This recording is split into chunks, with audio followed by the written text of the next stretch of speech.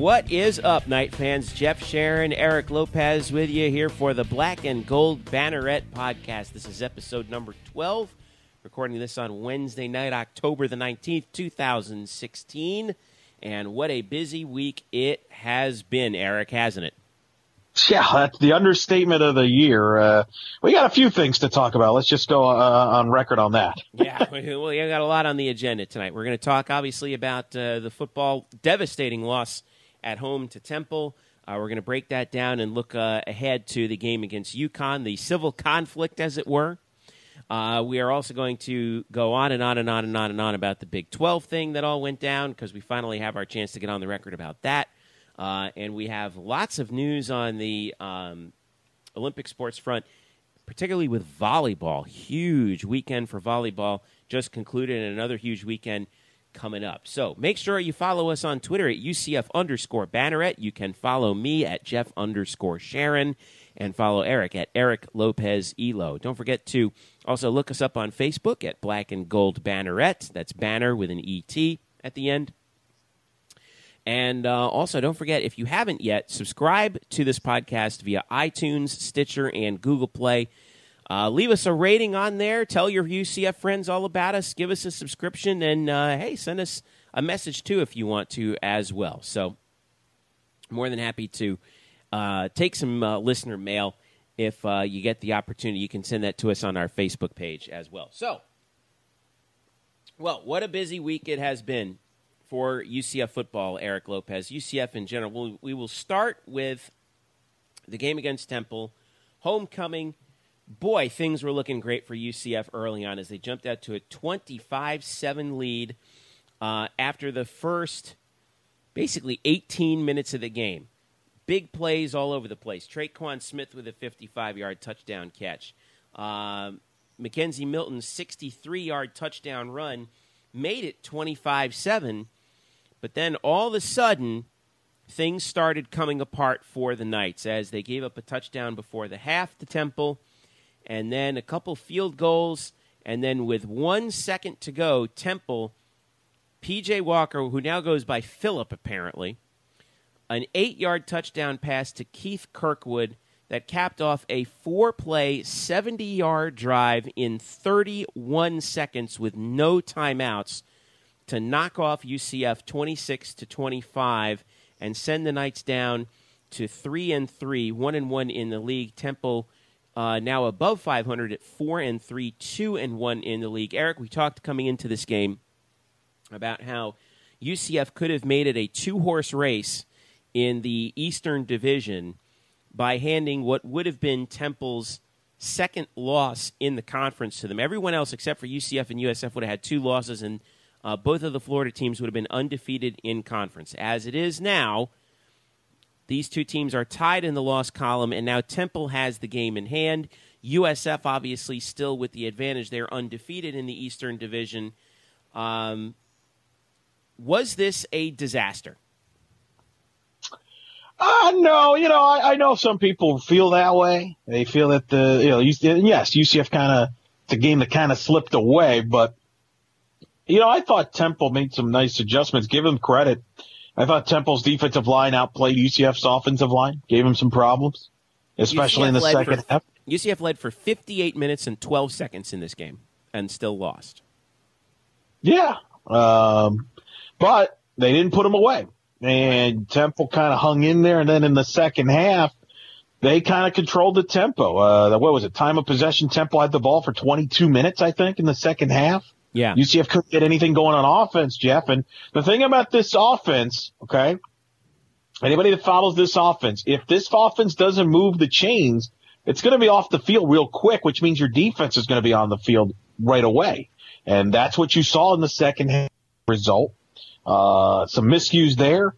And yet UCF defensively, I thought did a pretty good job because they kept holding Temple to field goals, even though they had lengthy drives. And they had some issues with those 2 backs, who I think are very talented for Temple, by the way. They was advertised. Reddick on the defensive line for Temple is advertised. But at the same time, when you give a team so many different possessions, they're going to eventually cash in. And boy, credit to Walker, who really didn't throw the ball well in the entire game until that last 30-second drive. And I don't know what clicked into him, but he executed that perfectly. You're right. I've seen anybody. And give him credit. That was a heck of a drive. It's one of the best 30-second drives I've seen in person ever. That was a senior drive, man. That was really a senior drive, because I'm going to do the math real quick in my head here. Prior to that drive, Walker, his statistics for the game, he was 8 of 20 for 97 yards and 1 touchdown and 1 interception. Right. On that drive, 4 for 4, 70 yards, and a touchdown.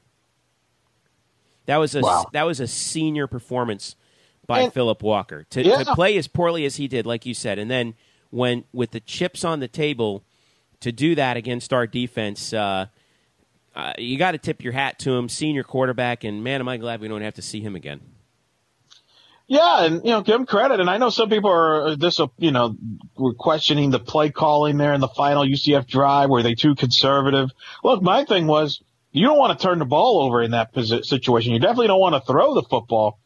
I think UCF would try to get the first down, and they did, and they got the punt. I mean, who would have thought Temple could go 70 yards that quick without a timeout, and they did. So, it's a learning experience. It's a young team, young coaching staff, and certainly it's a team that's still going to be up and down, and that's what young teams tend to do. They're going to look good at moments, and in moments they're not going to look good. And in a way, maybe, that's part of the 3-3 of the season, and that's part of the process. So I don't know. I mean, could there be some things you can, nitpick and question? I guess. But let's be honest, Jeff, if Temple throws an incompletion on that last pass or two and UCF gets away with a win, I'm not sure how much criticism would be going on right now. So, while it's disappointing, I think from a Knights perspective, you just have to learn from it. And when you have a freshman quarterback, a freshman running back, and I think you told me it's more of a freshman, first-year head coach is like a freshman with a young staff, you're going to make some mistakes, and things aren't going to go smoothly all the time. Yeah, I felt like listening to the post game that Scott Frost, it sounded in his voice like he kind of blamed himself for how the second half unfolded. Here's Scott Frost. Last game was one of the toughest losses I've been a part of. Jumped out to a good start, played really well. Guys made plenty of plays to win the game. We just were one play short, and there was about 40 chances to do it. And we got to find a way to get over that hump. But we're looking forward to getting back on the field again. And going back to it, it felt like they felt like they took the foot off the gas pedal when they got the big lead, because now some of us weren't expecting Mackenzie Milton to start, and he played. He started the whole game, played the whole game. And it felt like they were trying to both run some clock, albeit unsuccessfully, and kind of preserve him to an extent, especially in the fourth quarter. And that didn't work. I thought that the defense actually did a great job, and you mentioned this, holding Temple to field goals. Otherwise, this thing could have been a runaway for the Owls in the second half. The Knights defense actually kept them in the game. Milton for the game was 13 of 22 for 210, 2 scores and a pick. A bad interception. It was a miscommunication with him and the receiver. The receiver was going on a go route, and he threw the pass. And I wonder, a little bit too inside. Yep. It felt like he sort of underthrew that ball in terms of his trajectory. I thought from what I was seeing. And I think maybe that goes into the part of the strategy in the fourth quarter. You got a freshman quarterback. You don't want him to make a mistake with a fumble or a sack. And they were getting. He was taking a lot of sacks too. Yeah. Unnecessary sacks and that's the thing he's got to learn. I don't think he's got a pocket presence there yet. He took some bad sacks too, and I think that all of that maybe contributed to what maybe was perceived as a taking the gas, the foot off the gas pedal, if you will. But they had 12 penalties too, which hurt them on some drives, both offensively and defensively. So I think it was just a lot of combination of things that just didn't break. And you gave Temple a chance, and I was nervous. I was watching that whole game, and I'm thinking, man, if Walker can just make some throws for Temple here, UCF could be in real trouble. And unfortunately, he did. He chose the last drive of the game to make those throws. And he had to make, with no timeouts, he had to make all 4 of those throws. One of them goes incomplete, the game's over. From UCF's perspective, the running game kind of did betray them in this game. Only 86 net yards rushing on 36 attempts. Well, a lot of that because of the sacks. Right, 86 yards lost because of the sacks, and compared to 172 yards gained. And I actually hate the fact that they do that in the stupid box score in the NCAA. Come on, get your act together. But that was in the second half. It just didn't work. So now the conference standings look like this: USF at the top, 3-0. In the East, at least. Navy and Memphis still undefeated in the top of the West. But in the East, it's USF undefeated 3-0. Temple is 2-1. The Knights are 1-1. Everyone else with 2 or 3 losses. UConn has 3 losses. Cincinnati 0-3. East Carolina 0-2.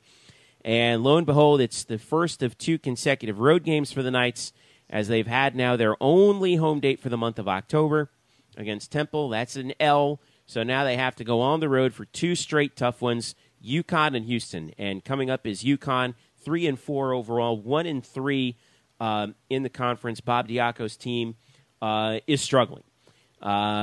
Looking at what they've done in their last 5 games, they lost to USF. They defeated Cincinnati, but they've given up a lot of points.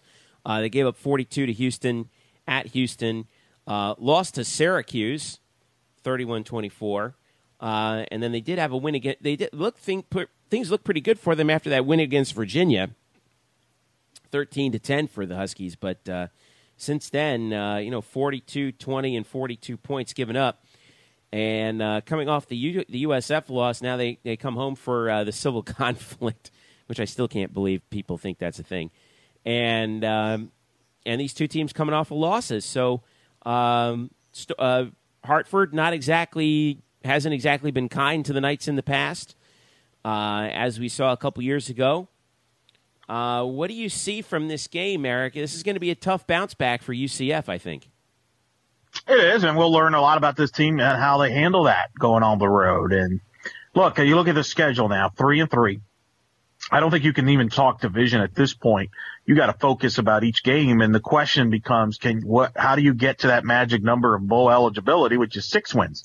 If you look at the schedule, you got at Connecticut, at Houston, you've got then Tulane, you've got Cincinnati, then Tulsa, then at USF. So those 3 games before USF at home too, by the way. So can't forget that. That's going to correct. So let's be honest, they're going to be a heavy underdog at Houston.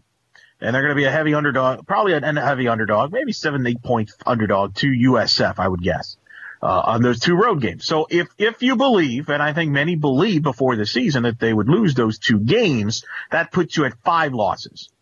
So the question becomes, the rest of the games you can only afford to drop 1 game, and that we're not even talking about a very good Tulsa team that I like a lot. Gave Houston all they could handle this past weekend in the conference. Yeah, that's going to be a problem. Yeah, that's going to be a shootout, and that's going to be, I think, UCF's toughest home game.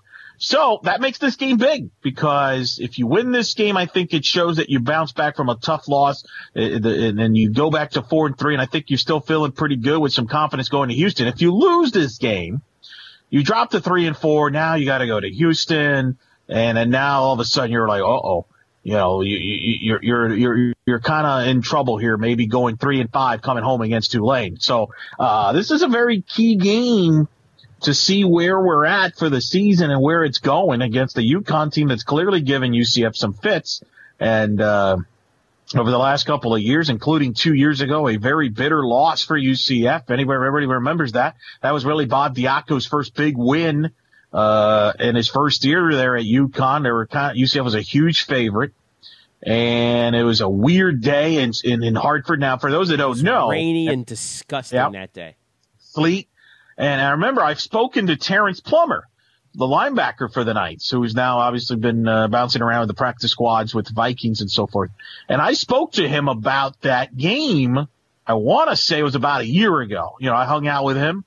And he talked about that's the one bitter loss of his career because, they didn't have the right cleats and they just didn't, as a senior, he was disappointed that they didn't do a better job taking that game seriously. Because if you remember, if they don't lose that UConn game, odds are not they win the conference outright, not share the conference title, and they feel like they would have played in the major All Access Bowl game that year, possibly in Atlanta. Instead, that year it ended up going to Boise, who beat Arizona because that was UCF's second loss. They had lost to Penn State earlier in the season, so that's a very bitter loss for a lot of UCF fans and the players. And talking to Terrence about it.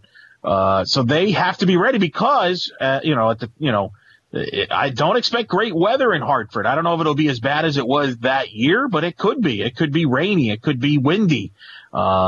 It's going to be ugly. And how does a young team handle that, especially a team that's had some issues with the fumbles and in particular the quarterback, Milton? Yeah, I was just taking a look at, by the way, Terrence Plummer actually just signed with the CFL just recently. Got some news on him. Thank you. Good for him. Vegas is expecting a low-scoring game. The over-under right now is 48.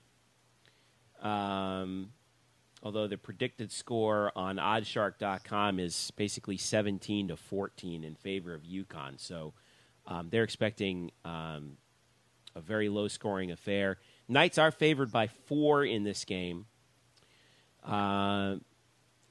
Interestingly enough, UCF this season on the road, 2-1 against the spread overall, or 2-0 against the spread away, I should say this year, and 2-1 overall against the number. So, and at least that's in terms of their last 3 games, 2-1 against the number. So, 4-2 against the number, by the way, overall. 4-point favorite on the road, that always makes me a little bit nervous. But I think that the key is going to be that UConn has struggled, I think, in particular at the quarterback position. Bryant Sheriff's their quarterback this year at over 1,500 yards, 7 touchdowns, 4 picks. Not spectacular. He's shown some moments, but really hasn't been overly great. I do think that UConn is susceptible to giving up some turnovers in particular. And, again, the environment is going to be something that UCF is going to have to overcome because this is probably not going to be a fast track at Rentschler Field. So, again, they may have to slog it out kind of a little bit, which I don't think our offense is particularly used to doing. Though I still would keep UCF as the favorite, but this one makes me nervous. Yeah, I mean, it's a tricky situation. I've been there. There's a nice bowling alley, by the way, by the stadium if your fans are traveling out there for the game. Let me tell you how excited everyone's going to be to go to a bowling alley after the game. I'm not saying, after the game. I'm saying maybe the night before, because let's be honest, it's not like, trust me, downtown Hartford, not the biggest, atmosphere. Not a very bustling metropolis. No. I mean, it's funny. I was just there in April because I was with UCF softball. They played in Storrs, Connecticut. And that was the series where I was introduced to snow for the first time in person. They got snowed out. I'm not even kidding. They got snowed out on the Sunday game, got rained out on Saturday, snowed out on Sunday. So I actually got to play with snow on that Sunday. Then we bussed to Hartford because that's where we're flying out of, and we drove by the stadium. And I don't know if that's important to acknowledge for people that may not be aware of this. Connecticut, actually, their football, they play in Hartford, not in Storrs. So that was very interesting. And then we just hung out at a bowling alley, getting ready for our flight. And I think there's some nice food areas changed there. But look, I mean, it's a tricky spot. How do they deal with the elements? Will be fascinating. Turnovers could be a key. Now, the good news is, again, though, I think this defense, is playing well, and I think the key here is for the defense to force some turnovers on UConn and give them, kind of fall behind the 8 ball. I don't think UConn's a type of team that's going to come from behind. UConn is a team that has to have the lead early. They're not going to come back like Temple did. And I feel like if UCF were to get the lead early, they can pound them with the running game. And I've noticed, Jeff, I don't know if you've noticed this week, Coach Diaco, Connecticut, he's been very quiet. Like, they even asked him about the trophy, and now he's all of a sudden, like, kind of brushing off those questions. He's not talking about it, which is very bizarre. And here, as you hear it right here, he is, I tell you, there may not be an opposing coach, a bigger fan of this UCF program and admirer than Coach Diaco. I thought Coach O'Leary's teams were, and obviously the proof's in the pudding there. He won a tremendous amount, and he had great football teams. And you could see that on tape. Electric playmakers, great effort, great toughness, belief, innovative systems in all 3 phases. And Coach Frost has done the same thing. So he's lockstep with the DNA of the program and has taken over. And it's it doesn't look like they've really lost a lot from Coach O'Leary's overall program. Oh, come on, Diaco. You're the one who started it with this stupid trophy. Let's stand by it here a little bit here. Where is that? Where's the picture in the UConn office? I want to know where that thing is. What did you think of that clip of him saying that the Scott Frost program is basically where the George O'Leary program left off? What about that? What does that even mean? He's always been a huge admirer of O'Leary. That's why he did the trophy. He wanted to, replicate what UCF has done, but yet, as you just heard on the clip, he talks about how, all these great athletes and this stuff that O'Leary had under O'Leary, and then he's like, yeah, Scott Frost seems to pick up right where the O'Leary program was, and they're about the same. I'm like, did he miss the 0-12 year? Did he forget that we went 0-12 last year? Apparently so. It was great. I loved it. I don't get it, man. This guy is so out of left field. I don't get it anymore. But he is. But one thing I will say in his credit, he's a very good defensive mind, and that'll be interesting. I'm fascinated. Look at Notre Dame; they haven't been the same defensively since he's left, in my opinion. So, and he's done a pretty good job at Connecticut. Let's be honest; he got him to a bowl game last year and stuff like that. So, I'm curious to see what he comes up with for this UCF offense, and how does Scott Frost and they come up as a counter to what Connecticut will bring to the table. I would be very fascinated to see that on Saturday. Yeah, it should be a very good game. I'm expecting this to be a good one. Kickoff is set for noon Eastern time, and it's on ESPN News. And do we have a TV crew for that game, Eric? Well, I know that Rini Ngolia will be your color analyst for that game. He did the UCF Temple game. So, in fact, I chatted with him about that. It was funny because I chatted with him during the Temple game. I think it was at halftime, and he talked about it. It just kind of worked out, kind of a unique circumstances that he got to do UCF back-to-back weeks, just like he did last year. Last year, he worked the Houston UCF game and then had to go to Cincinnati and work the UCF Cincinnati game. It just kind of works out, he says. It's not like prearranged or anything. It just kind of worked out that way for him. He was, so he will be in store. He's going to be in Connecticut, and he'll get his second week in a row that he will see UCF in person going up against Connecticut. And, that he does a great job. So that'll be a good broadcast. I'm not too concerned with that. I know some people, for some reason, always obsess about those kind of things.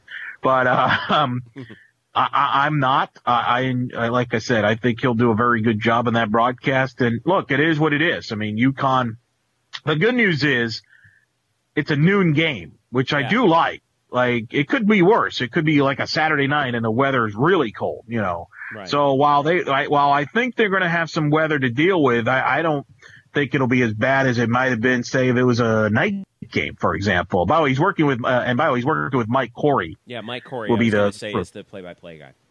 So, I'm fascinated. I'm fascinated to see how they react. I'm not going to pretend and think that I know, because I got to be honest. I've been following UCF football off and on since about 97, 98. This is probably one of the more unpredictable UCF teams. It's a very up and down team that, it's a half-to-half situation. I'm not comfortable saying, yeah, they're definitely going to do this or do that in this kind of an environment. And that's why I'm fascinated to see how they react to this. Weather, by the way, for East Hartford on Saturday, there's a front blowing through the day before on Friday, because the high in East Hartford was actually nice on Friday, high of 73. Then the front blows through, scattered showers, high of 54, low of 39. So, and it's actually going to get colder as the day goes on. But the problem there is not just going to be the 60% chance of showers. The problem there is also going to be the wind. Yep. 19 miles an hour predicted. So it's going to come down to the running game once again for UCF. So, yep. Again, UConn, by the way. News. UConn, by the way, averaging 129 yards given up on the ground. That's 26th best in the country. UCF's 33rd in the country in rushing over 200 yards a game. Very interesting about Diaco's team, by the way. They don't do a lot. They don't get a lot of penalties. You realize they're number 2 in the country, averaging only 29 yards a game in penalties.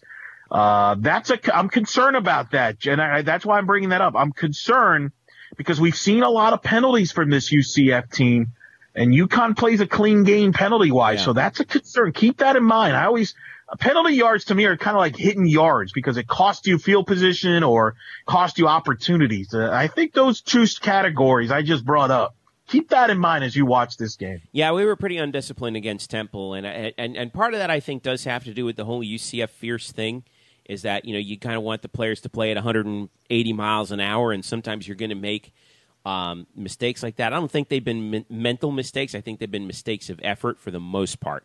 There have been some mental mistakes, but that is another thing we're going to have to keep an eye on. Noon, kickoff, ESPN News, be there, UCF and UConn. All right, stick around. When we get back here on the Black and Gold Banneret podcast, we finally put an end to the stupid Big 12 story that has wasted 2 years of our lives. Stick around. We'll be right back. Hello, Night Nation. This is Andrew Fegley. This is Trey Strelka with the UCF Nightline Podcast, the original, the #1 rated UCF sports podcast. You can follow us on Twitter and Facebook. On Twitter, it's UCF_Nightline and at www.ucfnightlinepodcast.com. Be sure to subscribe to us as well on iTunes, Stitcher, SoundCloud, and YouTube. And when you get sick of listening to these guys, make sure you look us up. Don't forget, that's the UCF Nightline Podcast. Go Knights! Charge on. Now, back to the Black and Gold Banneret Podcast.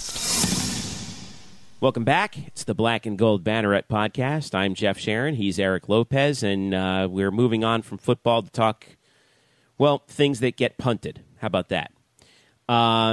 Big 12. We knew this day would come. Actually, you know what, though? Maybe we didn't quite know this day would come. But anyway, the Big 12 announced that last Monday was the big day, right, Eric? Sure. Everyone was, it was moving day in the Big 12. We were going to find out if expansion was going to happen, and just like we thought, nothing happened. No expansion at all. Individual teams apparently schools apparently were not even discussed. The word coming out, Jake Trotter was actually there at the meetings of ESPN, and was kind of given the blow-by-blow plan of what was happening. By the way, a couple of schools have actually already released their presentations, but the way it went down, they had the two consultant firms in the room for a little bit. They gave their presentation. 2 hours later on Monday, apparently the University of Texas president just leaves with his bags. followed 15 minutes later by the president of Texas Tech University. Everyone else kind of filters out, and word gets out that we didn't even really have a vote on anything. We just decided we're just not going to do this. So then, the commissioner of the Big 12, Bob Bowlesby, has to go through basically the walk of shame. They have to wait, first of all, 3 hours for this press conference that they scheduled at 5:30 that day. All 6:30 Eastern. 6:30 Eastern, 5:30 Central, because And then they have to go through the whole rigmarole of calling all the schools and saying, thanks for playing, but no one's coming in. David Boren, the president of Oklahoma, who is the one who actually got this whole sort of dog and pony show moving this summer by saying that they were going to consider expansion, and then he pulled back from it, said there wasn't even any discussion of individual schools. Bowlesby himself said, I made one recommendation, that we should bring this process to closure, that we shouldn't kick the can down the road. So apparently, Big 12 expansion is, to quote Dom DeLuise, dead. D-E-D, dead. And credit to UCF, Danny White released his statement saying, "Hey, we're in the American Athletic Conference. We're committed to moving forward in the whole 9 yards." You know how the whole thing goes. But this has been. It turns out, as the reporting of what went down actually followed through. I want to know if you agree with me, because I think you do. This turned into not just the dog and pony show. It was an extortion racket. Because the Big 12 realized that with the way their TV contract is with Fox and ESPN, pro rata, which means if they add members, that means that they get to add money equivalent to that. So from that perspective, that's how they wanted to expand, was just a deliberate money grab, right? And Correct. Apparently the networks came out and said, we don't want you diluting the brand. And in addition to that, there aren't any official reports of this, but the idea right now is that Fox and ESPN are basically going to buy out the Big 12 from that pro rata clause in their contract, which accomplishes exactly what the Big 12 wanted.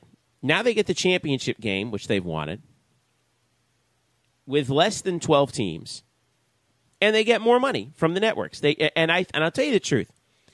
Like I said, this has been a fraudulent extortion racket from the very beginning. For 2 years, we've been covering the stupid story. It's been nothing but a waste of our time and our energy. Just a giant clickbait farm on the part of the Big 12.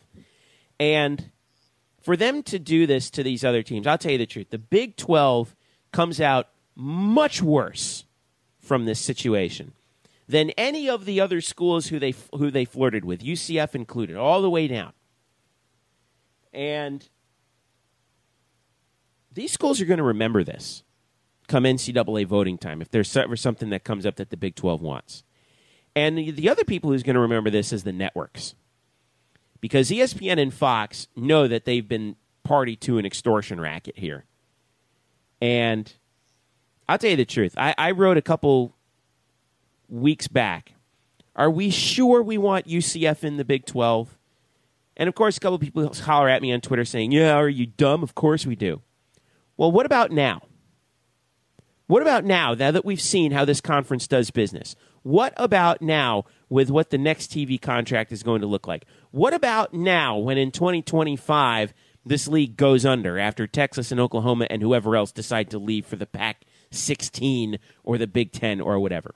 What about now? Yeah, no, I mean, I agree. I think that I think this week was a good week for UCF because nobody got expanded. So I think UCF stays in a very strong league. I've gone on record in saying that I think the Big 12 is on borrowed time. I think the Big 12 is going their separate ways. I am in the belief and I am in the camp, and I'm not alone in this, but I mean, I've talked to people in that region, multiple regions, and there are people in the media, in that outlet, that have said the same thing.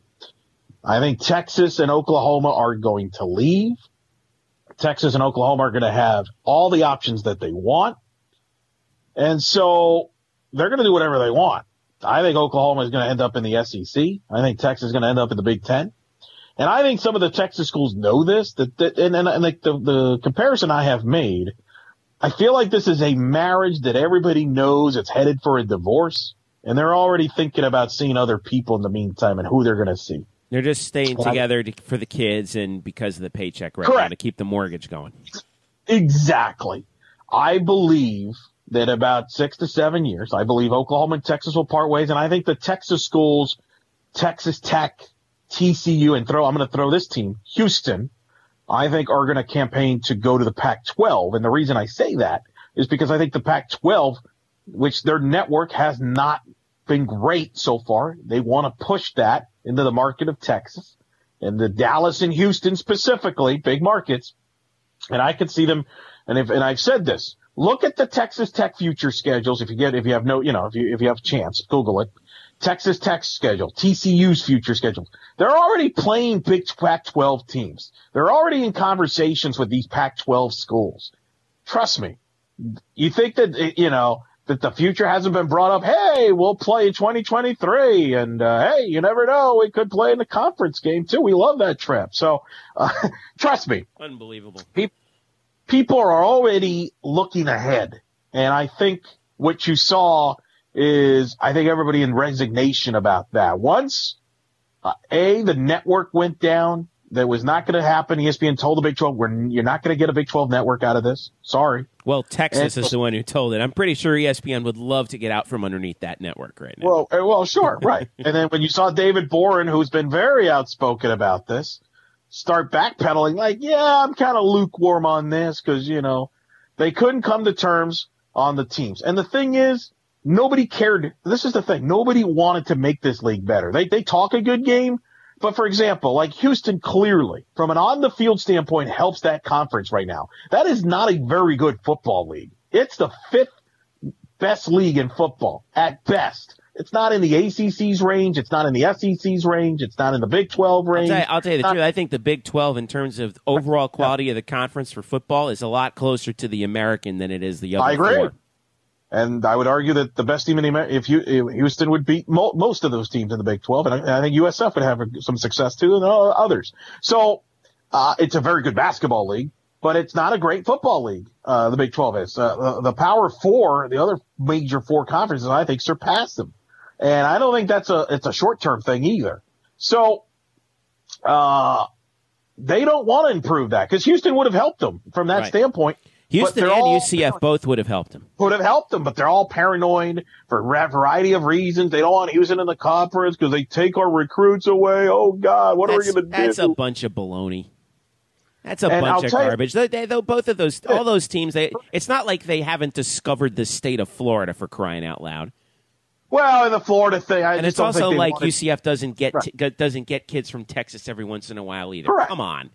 And the thing is, I think the Big 12 people are naive. I think they really thought they could get a big school like a Florida State to leave the ACC to go to the Big 12. Very arrogant, very naive. Yeah, but then the ACC dropped their grant of rights on their head, and that was that. Correct. So I think the Big 12 is going to go bye-bye. I think Oklahoma is going to the SEC, probably with Oklahoma State or West Virginia, depending on how the politics work in that. Texas and Kansas would be my prediction going to the Big 10.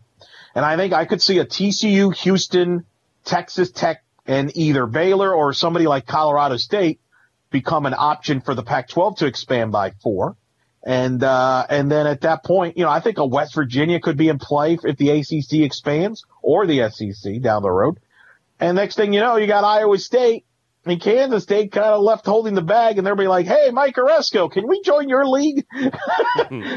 Please. Along with Boise State and Air Force, and right, or something like that. So I think the American Conference has a brighter future than the Big 12. Now, are they going to get the money that the Big 12 is currently getting? Probably not. But I think the American Conference is going to be healthier and better, and probably will become the 5th best league in 8 years. And I think the question then becomes, if you're Mike Oresco, can you convince, and remember that the 8 years we keep bringing up is because of all the TV contracts come up and all this stuff comes up, but with the conferences and so forth. From 2023 to 2025, they're kind of staggered a little bit, but they're all up at about the same time. Correct. The big thing you're hoping if you're the American Conference is, will the playoff expand? That's the thing that nobody talks about. Will the playoff expand to, say, 8 teams? Because if it does, now all of a sudden the American Conference has an opportunity, if the Big 12 implodes like we believe it will, now all of a sudden, yes, you're going to have the Power 4 automatic conference champions. But I could see a scenario, can Mike Oresco or the American Conference, if they prove to be a good league, get themselves a slot in that playoff. And that, you know what that means? More money. More money. And right. I think that we've talked before with some folks who are in the know on this that, there might be some interesting business to be done with the Mountain West Conference as well. Sure, they have options. That's the thing. There are options out there. I don't know if they will do that or won't do that. Time will remain. But Look, the American is a very, very good league. I think from UCF's perspective, the good news is the league is intact. You don't lose Houston. You don't lose Cincinnati. You don't lose anybody. And so the league will stay strong from that standpoint. You still have USF, which is a growing rivalry. And I think Danny White has said this. He said this in the statement, and he said it over and over, and I agree. I think UCF, you don't need to don't worry about the conferences that you're in and where you're going and all that. Worry about yourself and try to become a top 25 athletic department. That's what Danny White's goal is, and I agree with it 100%. If you're a top 25 program in all sports, people are going to come knocking on your door down the road. That's the way it works. That's how Boise State is well known now. That's how Houston has all of a sudden become known with the success they've had in football. If UCF can do that in football and all the sports and basketball, basketball included, become a winner, then people are going to take notice. People are going to know who you are. And now you become more attractive. You become a brand, and now you become attractive to television and so forth. And it just kind of carries over. So that's what UCF's focus should always have been and is. And I don't think this is a bad day for UCF by any stretch, because I think you and I are in the same camp. I never believed UCF was going to get in. I thought they were always on the outside looking in. And my concern was that they were going to pluck a Houston and Cincinnati, for example, and maybe somebody else. And now all of a sudden the Americans got to expand and the league's not as strong. But that didn't happen. So I think UCF's just fine. And I think that the institutions, like you said, will have the last laugh here, because I think the Big 12, they're on borrowed time and the clock's ticking. Statement from Danny White. I wanted to get this on the record. Quote, "Since I arrived at UCF, I've been saying that we can be a nationally competitive top 25 athletics program. I still believe that today. Our future success does not depend on our conference affiliation. It is based on our unlimited potential. The American Athletic Conference is a great league, and we're very confident about our future in the American." End quote. That's from UCF Vice President and Director of Athletics Danny White. Here is Bob Bowlesby during the press conference after the Big 12 expansion fiasco. I really feel good about the strength of our conference going forward. I think that this was really not a decision not to expand. This was an endorsement and a reinvestment in the strength of the 10 that we have. And let's see, I got one more here. Oh, here's David Boren, the president of Oklahoma. Our institutions of our very strong commitment to the Big 12, to the strength and stability of this conference. I have never heard, since I've been on the board, such strong commitments and such a unified sense of purpose, because I've seen speculation that there was discussion of individual schools, or there were a series of considerations of whether there were support, a supermajority for any admission of any particular school. There was no such discussion. I tell you, frauds, all these guys in the Big 12, all of them, absolute frauds. We can thank God we can officially be done with this. Over. And one last word on this. Along the lines of what Danny White was saying was, the TV networks controlled all this from the beginning. When ESPN and Fox came out against it, that was pretty much it. Yep. And I even keep going back to when you brought up Chris Fowler's tweet, who's essentially the spokesperson for college football on ESPN. But one of the UCF fans out there said to me, who shall remain nameless, I know who it is, but basically said, I want us to be in the Big 12 because if we don't get in this round of expansion, where's our lifeboat? To which I say, screw your lifeboat. Let's spend the next 8 years building a freaking aircraft carrier, man. Right? And let's make this, and let's build on the inside. Let's make it, instead of pleading with some conference, oh, please, please, please let us in and we'll be one of your little brothers, and have to sell our souls to someone like Texas or Oklahoma. Let's be the big fish in the little pond now in the American and dominate that conference for the next decade. And then we'll see who's on top. All right. That's it with Big 12 expansion. No more. I'm done. I'm finished with this stupid freaking story. Okay. I really feel. Let's chat about something that's a lot more fun, and that is RPIs. Big road weekend for UCF volleyball this weekend. They had to go to the Temple, and they had to do the UConn Temple road trip. They come out of there with a sweep of UConn in Stores and a dramatic 5-set win at Temple. Temple was the highest-ranked American team in the RPI, but 5-set win for the Knights, 15-13 in the fifth. And I'm pulling up the box score right now. Knights, for the match, hit 232. Actually got out-hit by Temple, 254. Lost the first. Knights actually jumped out to a 2-0 lead before getting pushed to 5. But Kia Bright had what was her best offensive match of the season to this point with 25 kills. Taylor Gallert picked it up with 19. Allie Sable with 11. Double figures for UCF, so that was excellent. And by the way, UCF did that without Jayla Hervey, who did not play in that match. Wow. Here's why this is important. Now UCF is in all alone in second place in the American. Well, actually in third place because SMU and Cincinnati are both 7-1 in the league and tied for first. UCF at 6-2, ahead of USF and Temple, who are both at 5-3. But even more importantly, that weekend vaults UCF up 22 spots in the RPI. Last week they were 80. This week they're 58th. Their third highest AAC team in the RPI, Cincinnati, is 45th. SMU is 47th. Look ahead to the schedule. Guess who's coming up? At home this weekend at the venue. It's Tulsa, who's not having a very good season on Friday night.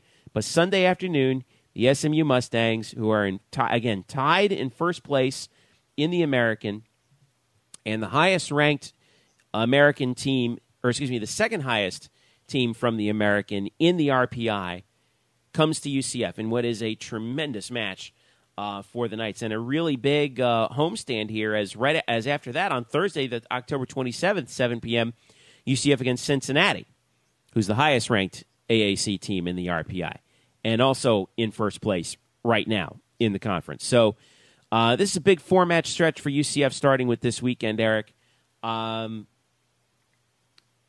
Really, really impressive victory for Todd Dagenet's team, capping off the weekend at Temple. Here's Todd on Monday after the Knights got home.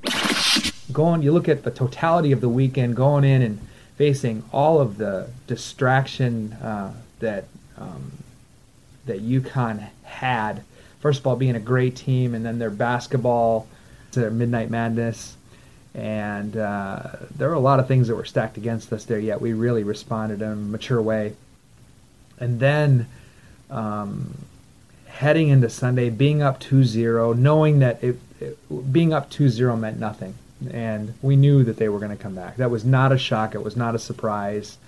We knew that they were going to push hard, but to still have the mentality to be strong in the fifth set and to perform that well in the fifth set really was a great sign of maturity.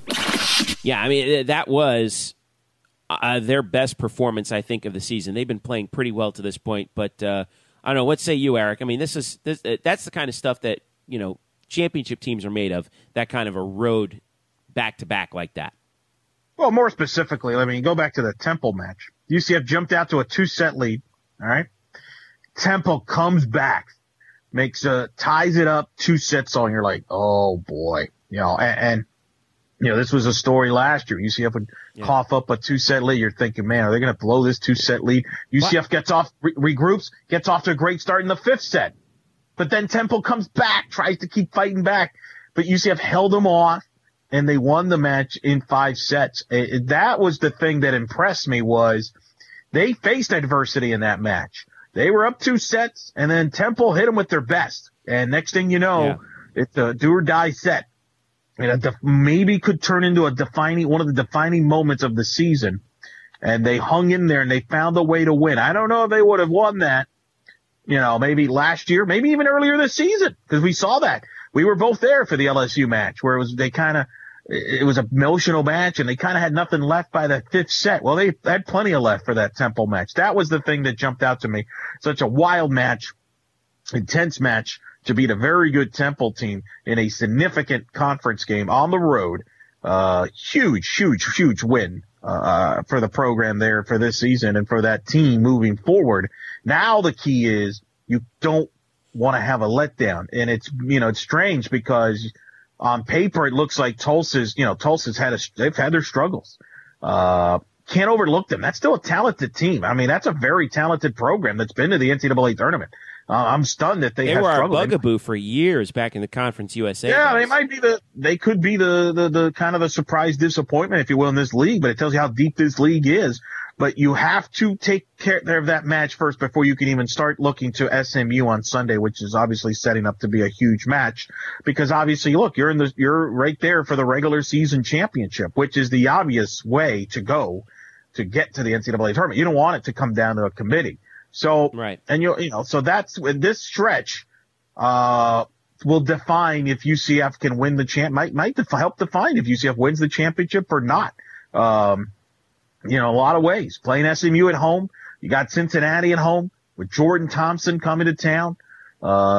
Very interesting stretch here for this team and how they handle that and how they handle this prosperity and it because it's going to be a fight. It's going to be a battle.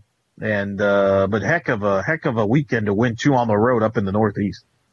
Yeah, so like I said, the next 4 matches at home, including coming up this week for UCF volleyball. Tulsa Friday at 7 and SMU Sunday at 1. So be sure to be there at the venue, especially for that SMU match. We need a lot of fans out at that one. Women's soccer. After the loss to UConn 3-0 in Stores, they met up in Temple in Philadelphia, and got the victory over the Owls 2-0. Key victory there for UCF women's soccer because it was one that they were pretty much expected to get because Temple is not very good. They're dead last in the American, haven't won a game in the conference yet this season. In fact, they've lost every game. They haven't even tied anyone yet. But UCF now 9 points back in the standings in 7th place. Or actually, excuse me, not 7th place, but they're essentially tied for 5th with USF and Cincinnati. Problem for UCF women's soccer right now is they're running out of matches. They are home this coming Thursday, October the 20th, for Cincinnati. That's going to be a very big game. Big match. Big match. At home, and both these teams are tied in the standings at 7 points. And then East Carolina, Sunday, October 23rd. East Carolina has only gotten 1 draw. All the others losses. But then we talked about that tough road stretch at Tulsa, at Memphis. 2 teams that are in the top 4 in the conference. So these points in the standings are just hanging there waiting for you to take them. But if you're good enough, you got to get them.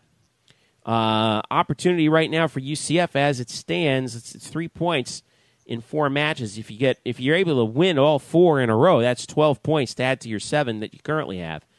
But you got to start getting results now because we're running out down to the last 4 matches of the season, the last 2 weekends, and you got to come up big against Cincinnati on October the 20th. RPI, UCF, like I said, still strong at 46, but when you're 1 match over 500, that's not gonna look too good to the committee if you're having to try and sneak in on an at-large.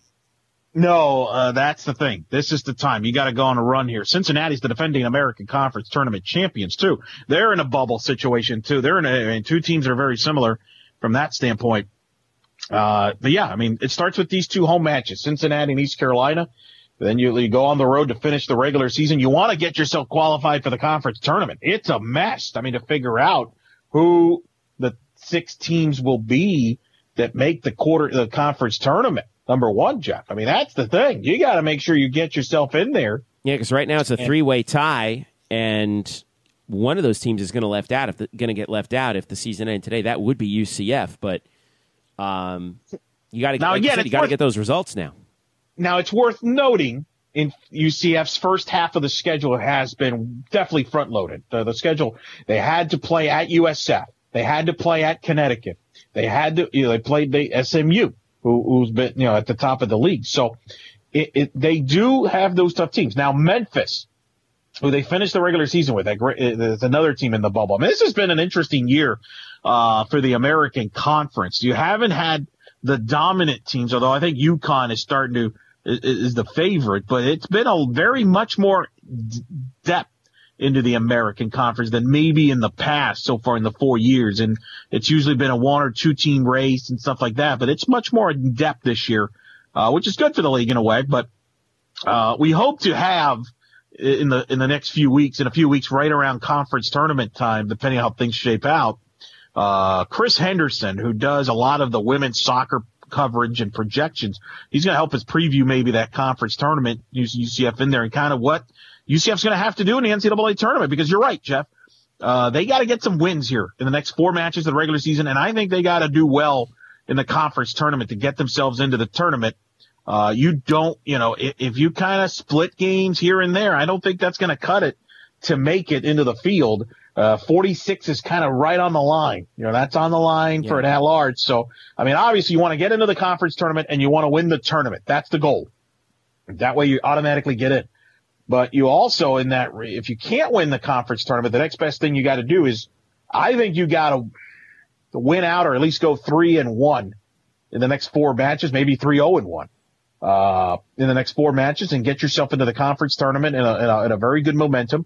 And then get yourself into the final, at least, I think, to feel really good about your chances. So the good news is, though, it's in your hands, or maybe in this case, in your feet. It's in their control, right? I think Coach Ada would tell you that it's in their control. If it's either they're going to get it done or they don't get it done. It's not like they need somebody else's help. They have it in their hands to control their own fate and their future. Yeah, but like we said, we got to get those results now with starting with this weekend coming up. Men's soccer came up short against Stetson in DeLand, 2-1.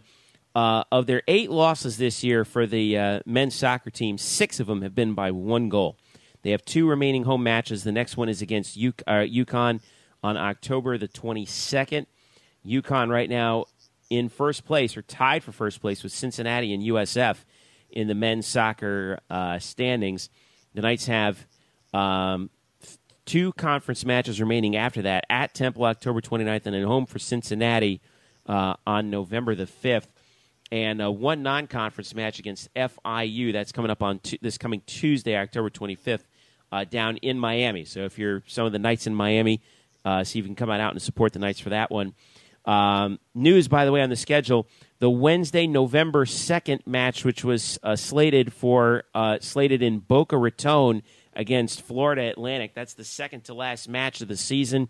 That match has been canceled. So the Knights men's soccer team has had 3 games canceled this year, and they've lost 6 of their 8, and they've had 6 of their 8 losses by 1 goal game. Just nothing but bad luck for this team.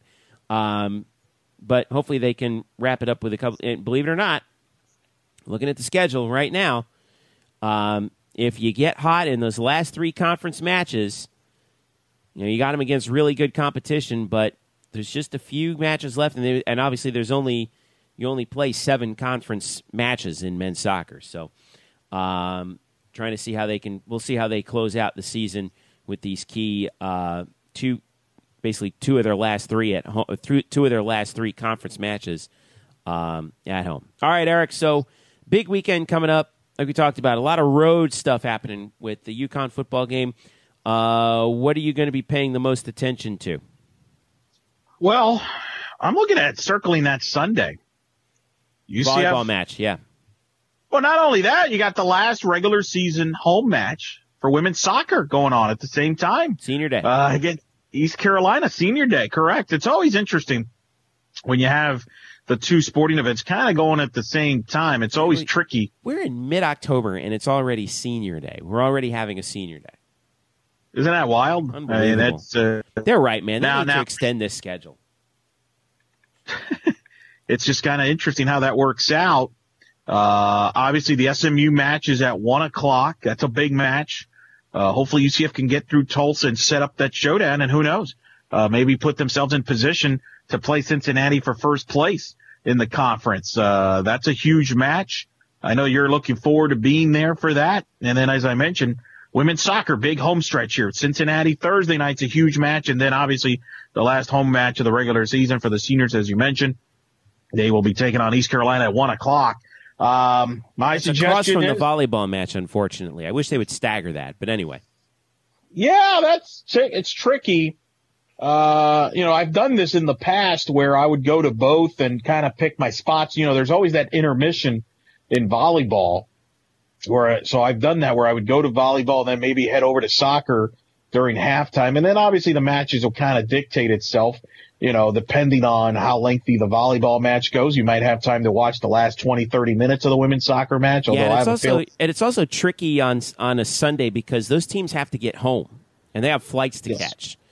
Correct. So it's not like you can do like a 1 o'clock and then a 4 o'clock. If you're going to stagger them, you got to do it like one of them has to go at like 11 a.m. and no one wants to play that early.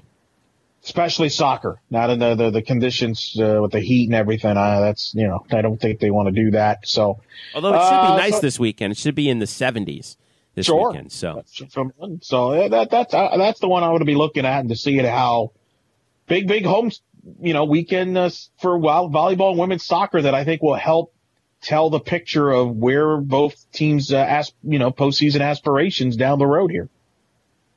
Yeah, I'm looking forward to the volleyball match on Sunday against SMU, and I'm really anxious to see how UCF responds on the football field going up to which should be a miserable East Hartford, Connecticut, to play UConn. How do you respond after a heartbreaking home loss with 1 second to go? We're going to find out the character of that team here in the next couple days. So, all right, Eric, give us an update. What else are you working on this week? I'm just going to watch all that. I'm going to be on Eric Lopez Elo for the latest on Twitter. Who knows? I might try to sneak out there for that Sunday, do a little bit of both, depending on how things go the next few days.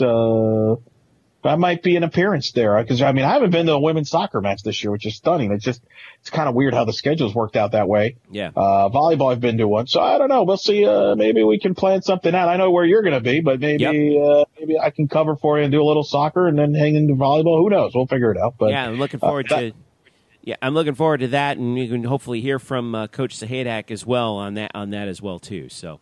And then, like you said, I'm going to be at volleyball Friday night and then Sunday afternoon doing PA at the venue. Make sure you come out for that. And where can people reach out to you, Eric? Eric Lopez Elo on Twitter. That's the best place to do it and see my latest developments. All right, and you can hit me up at Jeff_Sharon on Twitter and hit us both up at UCF_Banneret. So, by the way, don't forget, we just released our bonus show, our interview your interview, Eric, with John Roddick, the director of UCF Tennis, and Andy Roddick's older brother. Make sure you check that out wherever you subscribe to podcasts, be it iTunes, Stitcher, or Google Play. Don't forget to hit us up on Facebook at Black and Gold Banneret, and subscribe to our email newsletter at blackandgoldbanneret.com. Thanks again, Eric. We'll talk to you later, all right? Always a pleasure, Jeffrey. All right, and for Eric Lopez, my name is Jeff Sharon. Thanks for listening. This has been the Black and Gold Banneret Podcast. We will catch you again next week.